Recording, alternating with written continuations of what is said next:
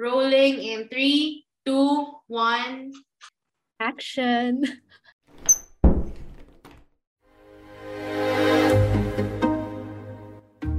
Welcome to Peep the Powder Room. This is Season 1, Episode 4. Living like Hong Banjang. How to be the boss of you. Spotlight on Nick and her pivot from corporate to freelance. Peep the Powder Room. A huddle room for some Filipino 20-somethings with a comms and marketing compass who hope to turn their collective pondering or plain blabbering to maybe, just maybe, something empowering. Nick! to those na nagki-keep up sa K-drama trend, sino ba tong Hong Banjang at anong ginagawa niya in life? Okay, so Hong Banjang or Hong Du-shik, Shik was sick, is a character from the Netflix drama Hometown Cha-Cha-Cha. So, oh my God, I so love him. He's my wallpaper right now, actually. But then I can say, okay, so why Hong Banjang?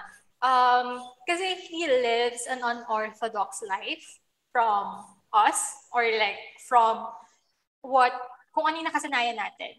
So, he doesn't have a full-time job. He doesn't actually have a job. But then, he's a jack of all trades. He does everything. He does, like carpentry. He does house repair work. He's the go-to person for everyone, for anything sa village nila. And he lives such a YOLO life that his love interest in the drama is quite intrigued why he chooses to live that kind of life when he could have chosen to pursue the glamour of living in the city and working for a big corporate firm kasi he graduated at the top university. Yeah. So, ayun. So that's his background. Oo. Love ko rin yung si Hong Banjang. Wow. kasi cute siya. Wow, cute siya. I know, right? No, yun nga. Kasi parang coming off from, kino-compare ko lang siya from his previous characters sa startup, the actor. Parang sobrang polar opposite, no? Yung character niya ngayon sa Hometown Cha-Cha-Cha. Parang na-let loose yung yung stiffness from yung being like a corporate or like a, ano ba siya dun sa startup, Nick? Parang investment something. So talagang sobrang opposite. So parang dito talaga. Yun nga, parang we were presented with a life of a character na pwede palang iba. Wow! From the template. The template of a successful life. And it comes very timely now during these pandemic times kasi parang a lot of people, I guess, have been having realizations na life can actually be completely different, diba? Yes. And I guess today we have a live case study of someone who is also parang charting her career as a Hong Banjang in her own way. So that is our very own Nick.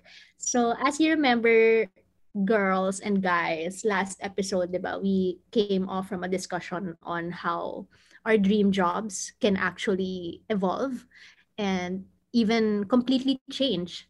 And I think Nick can share with us her experience and take on that. So go, Nick. The stage is yours. Thanks, Nika.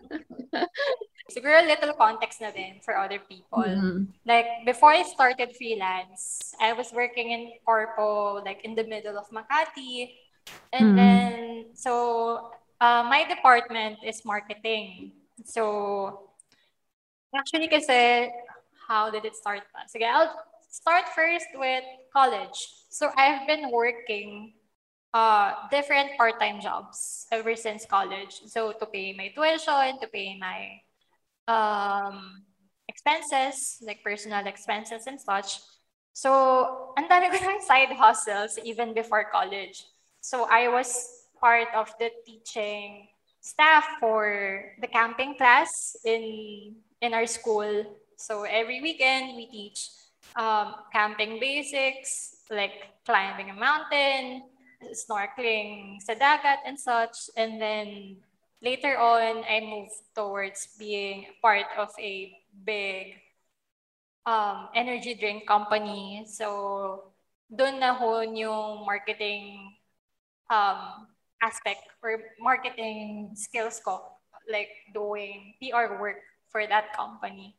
So ever since then, parang normal na sa akin working.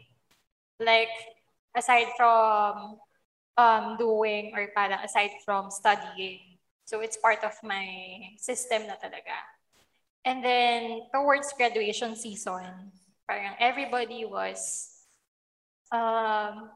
already getting or parang applying to different jobs, to different companies. Like my classmates are already talking about their interviews, ganon. Pero at the time, I was thinking, oh my God, wala pa akong interview sa isa pang company or parang hindi ko pa siya iniisip kasi I was working at the time and then I was struggling to finish my thesis. So it was that season of my life, it was such a frenzy. Kasi parang I was just surviving every day. Na parang, oh, I have work naman eh. So I'll think about it later on. Parang I didn't have a time to sit still and reflect on what I really wanted to do with life. Because actually, parang college naman, di ba, is a phase of knowing yourself. Like knowing what you really want or knowing what you wanted to do in life later on for the rest of your lives. Pero parang it's just a stepping stone. Parang for me, instead of knowing my career in college, I focused on learning about myself. So what I really want to do in life, what are my values, what are the ideals that I want to pursue, or parang what I want to keep.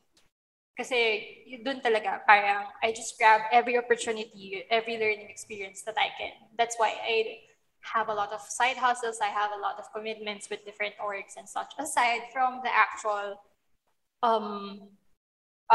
course that I was taking at the time. So by the time that the graduation season na, I'm still lost actually. Like I was very lost on what I really wanted to do. Kasi diba, they subscribe, parang sinasabi nila na for you to be successful in life, you have to be part of this big company.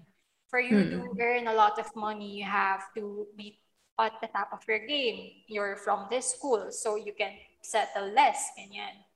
So I was trying to unlearn all of that stuff at the same time and figuring out what I really wanted to do in life. Pero syempre, it was later on pa. Parang it was 1 year later, 2 years later after graduating. Kasi, yeah, so I was very lost. And then this opportunity came in to work for this company. So I just grabbed it. Like, I like the work. While you were waiting pa nga to find out what you really want. Parang you took a chance at getting that job. Yes. So I like the job description. I like the product or like the brand that I'm working on. And then it was a really good opportunity for me. So to taste how corporate life works. So I grabbed it. And then I lasted 1 year in the job. So tinapos ko lang yung 1 year. Pero like, even if hindi pa siya 1 year, parang nabubuo na yung resolve ko myself na, is this really what I wanted to do in life? Na parang, is this really it? Na parang, to climb the ladder in the corporate world, I have to work 4 to 5 years to see progress and such. So parang, at the time, medyo nalulumo ako sa lifestyle. Like, yeah, I'm earning money, but then I'm always craving for the weekend. It didn't feel right then already. Yeah, na parang, oh, I'm just giving for the weekend. And then I would focus all of my energy towards proving myself in work. And then traveling to work, like the commute itself. Oh my God, the commute. Yeah. Pre-pandemic. How long was your commute? It's an average of 5 hours every day. Wow. Kasi I live in Really? Quezon City. Tapos the company is based in Makati. So I would commute. So that's why angkas is life at the time for me. Kasi Dang. because of I cannot imagine going back to pre-pandemic times, no? Grabe. Oo. So parang Cannot. I remember point in me na parang there was this instance na it was early morning. I'm trying to grab bus or taxi going to work, and then I was in the middle of Commonwealth. Okay, so I live in Quezon City. I was in the middle of Commonwealth overpass, and then I see this throng of vehicles. Tapos grabe yung traffic. Tapos I was just crying to myself na parang, ganito na lang ba yung buhay ko? Stuck sa traffic. Wait lang. Grabe. Sobrang pang-indie film talaga yung... Kaya nga. Grabe yung visuals. I love how Nick is painting such vivid scenarios for us. Grabe. Kailangan mo magkaroon ng indie film. Yeah, Nick. And parang dun sa na-share mo so far, lahat ng ganaps mo, parang we can say that you're a modern renaissance woman. Girl, ang dami mo ganap. May climbing, may selgang, may pa-climbing, may pa-ganito, may pa-ganyan. So, ang dami lang napagdaanan ni Nick. But, grabe, nasa ano pa lang siya, nasa first job pa lang siya. Oo. We're really curious. Yes, what sparked the change in you? Parang kailan mo sinabi, tama na to. Kailangan ko ng bagong buhay. In the middle of Commonwealth. Oo, dun. Sumigaw-sigaw siya doon. At the start pa naman, okay, so connected to that, parang I was, uwi ako ng house around 10 p.m. na, 9 p.m. And syempre, you're so tired from work. So, there's no chance for you to bond with your family. I'll just go to sleep and then I wake up. And then, dun siya nag-spark. Yun yung actual spark of change na parang I realized. Kasi, I have a sister with PWD. So, she's one of the main reasons also why I decided that this is enough. Like, this kind of lifestyle isn't working for me. Because I realized at the same time that I am growing myself through the company or through building my career, I am letting go of my responsibility. Or parang mas lumalaki yung gap namin between my sister. Kasi parang I wasn't able to give her focus. Or parang I wasn't able to nourish our relationship. Kasi lagi akong pagod sa work. So parang, for me, oh my God, parang I'm expanding my world, pero ako lang yung world niya. So parang, ang lungkot naman nun. So, I decided na, this has to stop. Parang I have to change my lifestyle. So, I finished my work, or parang I just said na, I just need to finish the 4th quarter just so that I could see to it that the projects that I initiated would parang finish at my watch. So when all of that happened before the next quarter, I filed my resignation and told them that I have to focus first for my family, like family first. And then, yun yung pinaka-biggest realizations ko. Kasi back in college, I wasn't really at home. Like, I was living alone back in college. I was living in an apartment, sa dorm, na malapit sa school. So, parang for me, it was a pivoting na experience na this time, I wanted to focus on growing my relationship with her para naman hindi malungkot. Yun lang naman, para hindi malungkot. Aww, and then, so sumakto lang talaga na nag-pandemic. So, stuck talaga kami sa bahay. What did it feel like to hand over your resignation? Parang dami kasi nagre-resign in these times. So, what was the experience for you to really make that big parang decision? Parang commit to that change of heart. What kind of courage did that take? It was very scary at first eh. Kasi syempre, you don't want to disappoint the people who you look up to. Like, the company wasn't bad naman. Parang it was, yung touring nila sa akin, kasi I was the youngest at the company at the time. So it's like a startup since they're just starting in the company. So we have a very tight-knit culture. So it's super funny nga. They're very supportive of my dating life. They had to move our meeting schedule kasi Yeah. sabi ko, I have a date. Tapos kinuwento nung kasama ko. Tapos minove ng boss ko. So, wala, random lang yan. But, so, it was scary kasi I didn't want to disappoint them. Pero I realized na these people are just temporary in my life and mas importante the ones who are with me for the long run. So it was liberating, actually. Like, I mean, it's kind of sad to explain to everyone, like, our partners na I'm leaving, tapos they're very shocked with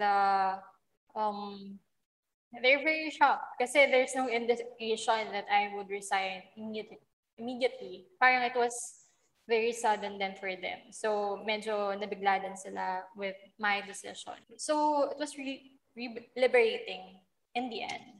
Na parang, okay, start a new life. So, restart na for me. Kasi I know na parang mas alam ko sa sarili ko kung what I really wanted to do in life.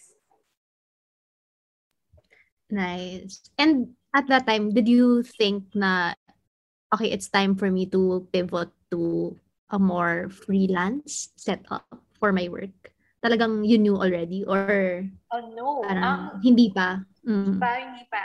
Actually, at that time, I have a friend, she was leaving also her work, so she recommended me.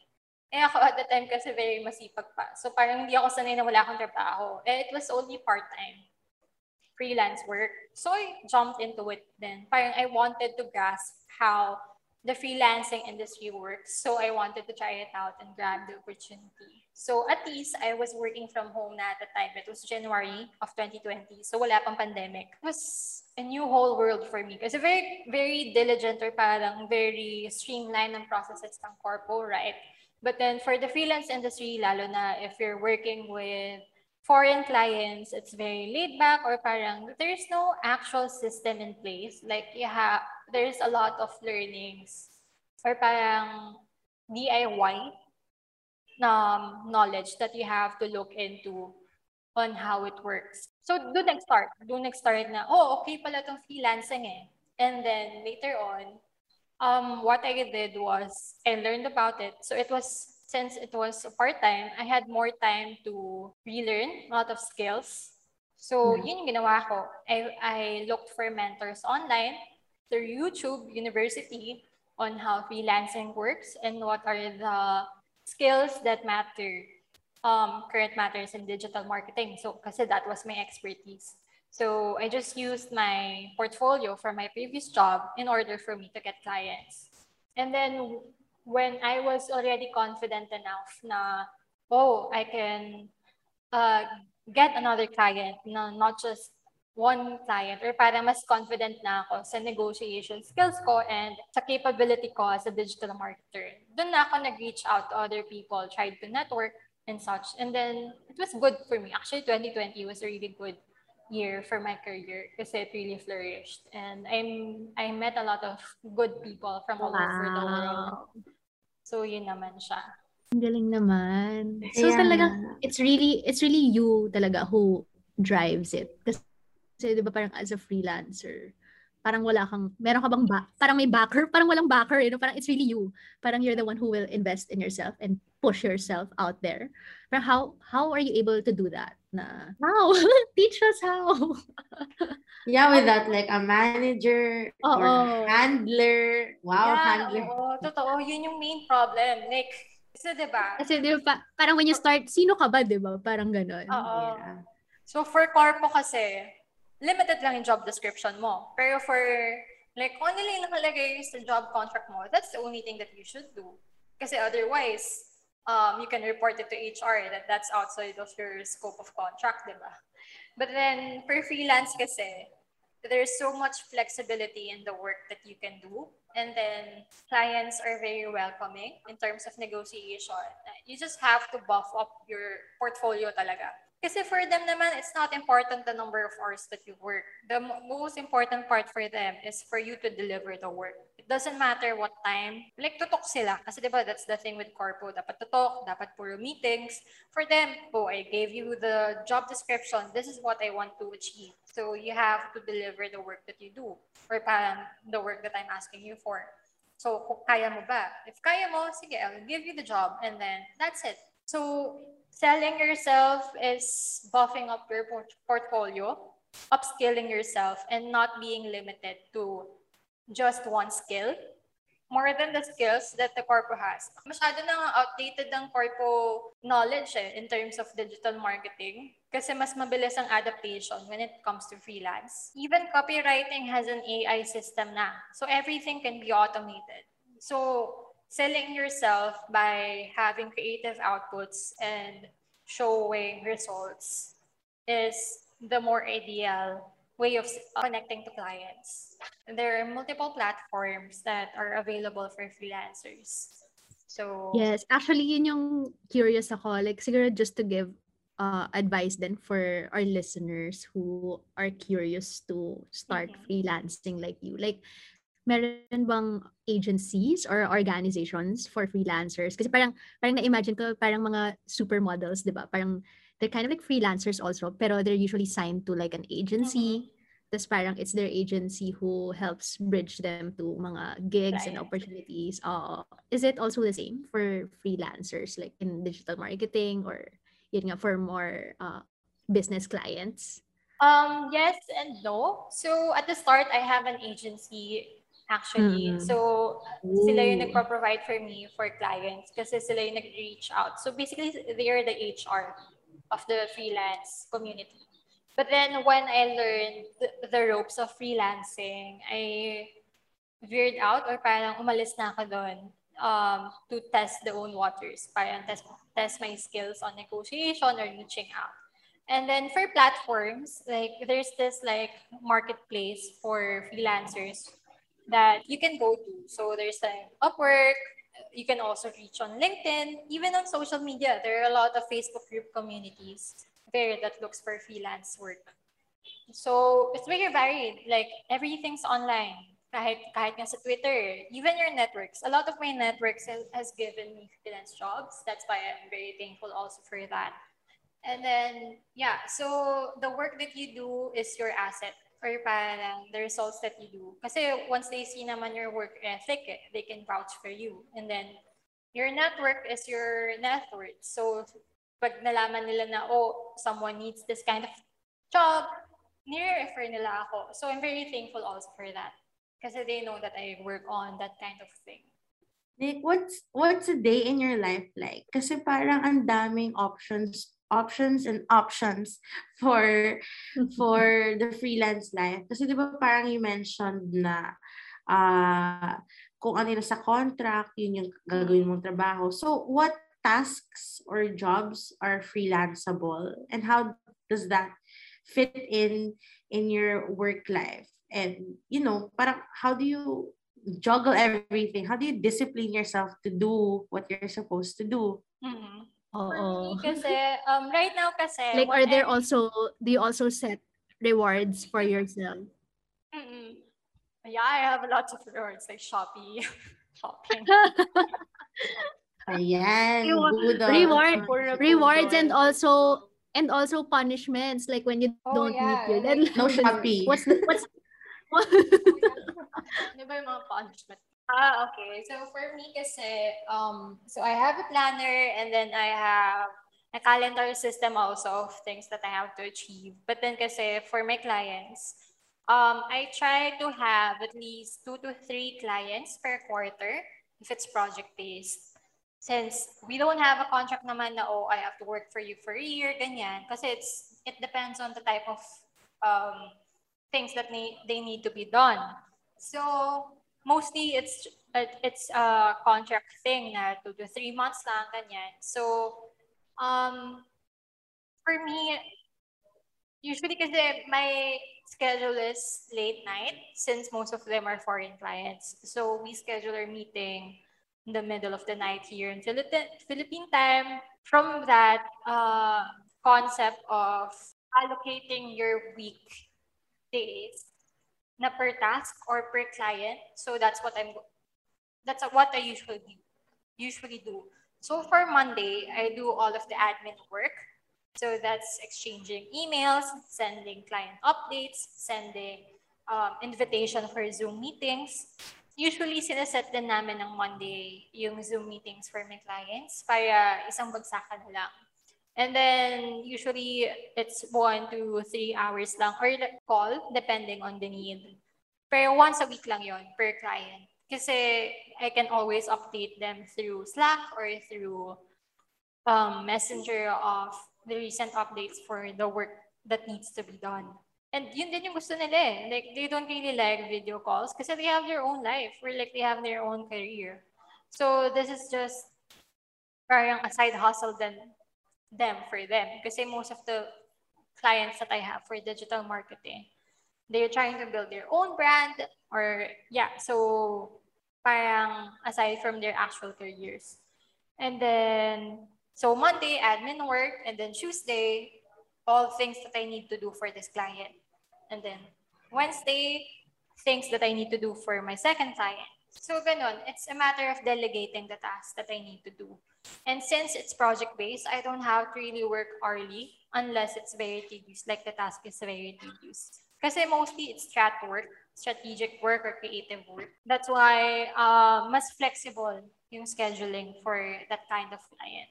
So, yun talaga. Parang, and then another question is that, what's your punishment? So, punishment is that I don't get to keep the money or parang I don't get to earn. Kasi diba for corpo, it's fixed the salary that you get. Pero for me kasi, it's like some of my projects are hourly or parang project-based. So, if I don't perform now, I won't be able to balance or parang I won't be able to achieve the target salary that I'm looking forward to. So, yun yung main motivation ko. Parang, ang dami mong bayarin. So, kailangan mong magtrabaho. The bills Yun yung motivate. Yeah. So, that's the main thing. Wow. So parang andun talaga, no? Well, while it comes with a lot of flexibility na ito nga yung boss ng sarili mo, parang it also takes a lot of discipline. Mhm. And kailangan talagang 100% ano ka rin, all in for that kind of nature na freelance. Ang dami niya systems, no? Ang dami niya systems na napagana niya to her favor. Correct. At least siya yung nag-implement ng systems na yun. Wow. Yeah, grabe yung discipline din talaga. Na parang learning what things work for you and not. And then, parang binanggit din pala ni Glee, what are the jobs that are freelanceable? Almost everything, to be honest. Like, everything that can be done online, it can be freelanceable. Like, software, ang pinakamataas is software development, since it's website and such. Going developer. Yeah, and then creative work, like doing posters, doing graphics, doing animations, and then basically everything about digital marketing. As long as it's on the internet, it can be done. Even if it's administrative work, it can be freelanceable. A lot of people are outsourcing here in the Philippines, most especially since they think that it's cheap. But then that's the thing. Once you're starting freelance, you have to set yourself a standard na parang, this is the salary that I want. You cannot lowball me. Kasi syempre, that's the thing then with other people or parang other foreign clients na just because you're here in the Philippines, they think they can lowball you kasi the cost of living is cheaper compared to their countries. But then kasi, either way naman, the thinking that you have to do, parang there's a mindset shift. Para either way, regardless of the location that I do, the type of work that I deliver to you is same. Kahit saan mo pa yan kunin. So, it's even better. Wow! Yeah, diba? So that's even better kasi you can have a standard for yourself na mag-uplift ng standard of living mo. So, you just have to really learn how to negotiate and be firm about your stance na Pero yeah. did you have benchmarks for that when you were starting? Like, kasi ano ba yung parang acceptable naman na, like, kunyari, like, rate na you would set as your standard? Parang, how did you do your research on that? And any Okay. tips? So for that, at the start, yung basis ko was my pay in corpo. So, yun yung starting. Actually, mas mababa pa nga sa corporate ko yung nakuha ko kasi I was working early. Pero for me kasi it was a good thing. Parang, I just need to get work and then I just need to learn more about the freelancing industry. So, magsasettle ako for that. And then, once I was confident enough, that's when I learned to appraise my services. Kasi it depends din eh. So, binase ko siya sa, I did some research. So, with the kind of work that I do, parang these are the rates of companies in this country. Or parang these are the minimum wage for this employees. So, what's a competitive rate that is applicable to them, pero still favorable for us? So, dun ko biniases yung services that I ask or like the price that I give. Very, very timely. Kasi parang we shared an article. We have a group chat and someone shared an article na by 2030s, all, if not most of jobs will be freelanceable. And it's really important to make your research and not just stop there to advocate for yourself. So we just want to ask because we're curious how you ensure or measure naman your personal growth. So, di ba meron tayong benchmark in terms of rates ganyan in freelance versus sa corporate na clear na may career ladder ka after this position, you can achieve this ganyan. For me, kasi there was this instance that I felt like my freelance career reached a plateau. That's why, like, aside from learning a lot of stuff, kasi digital marketing is evolving. Like, we're still at the start of the revolution of the new age or whatever. So, ang dami pang aspects, like kasi TikTok is evolving. Parang at the time, mas familiar ako with Facebook and Instagram. That was the main social nice media one, platform, Glee. diba? TikTok na, Glee.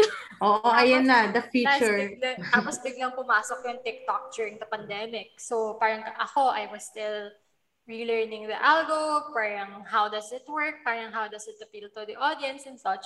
The industry is still evolving. So it's a matter of looking for different mentors in your field that you can learn from. And then joining groups, like Facebook group communities are a gold mine for this kind of job. Kasi you learn about new tactics, new strategies, or parang new websites or softwares that you can explore on to improve your working conditions. So that's one way. But then kasi, I feel like there's this also the part na parang, I want to grow more than this. Diba? Parang kasi diba, yun naman talaga sa purchasing curiosity tayo every time. So parang I wanted to explore more industries and such kasi parang for me, it's very repetitive na.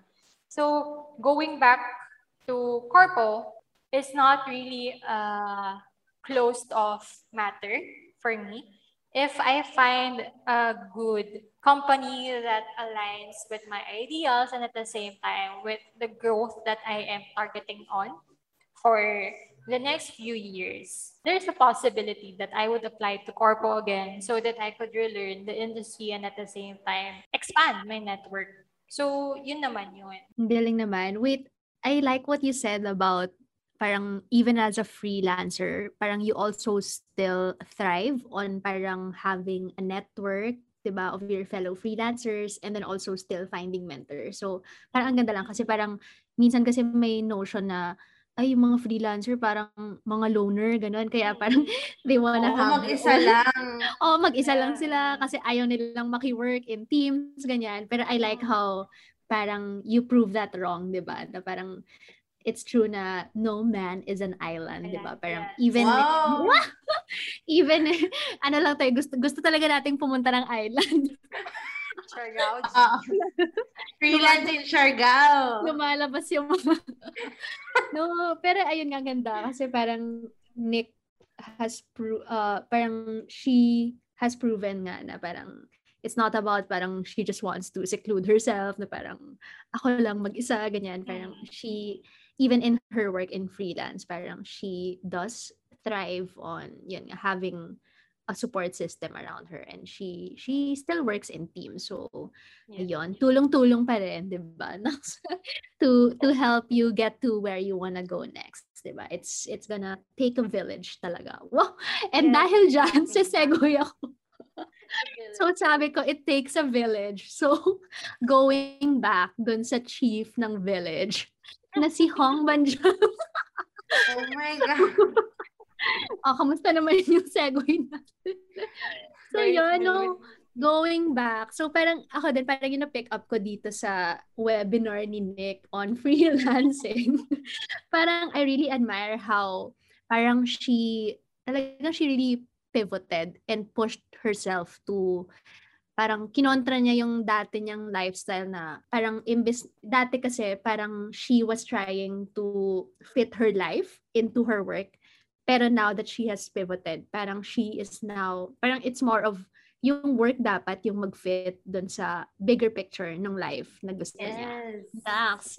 So, ayun, I guess just to parang paint the bigger picture, Nick, parang how has that statement proven true now to you, di ba? Na parang is your bigger picture life much better now that you've decided to make that shift na in your career lifestyle? For that, I think it has greatly improved. Yeah. So there's this concept that my therapist has introduced me na like if you look at your life, there's this like a slice of pie. There are different aspects to it. So there's the career, there's the relationships, there's your relationship with your family, relationship with yourself. So there are different aspects to it. So like my relationship with my family and to myself, it has greatly improved. Na I learned how to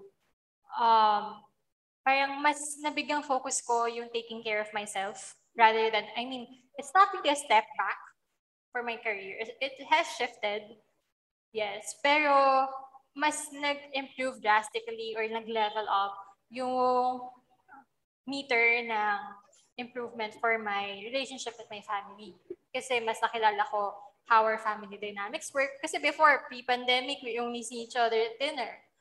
Minsan, hindi pa nga eh. Pero right now, since we're stuck with each other 24/7 for like almost 1.5 years, parang there's this relearning of who you are within your family. Living my Hong Banjang life, parang it's not really a break, pero it was a nice pivot na parang prioritizing what really matters in the end.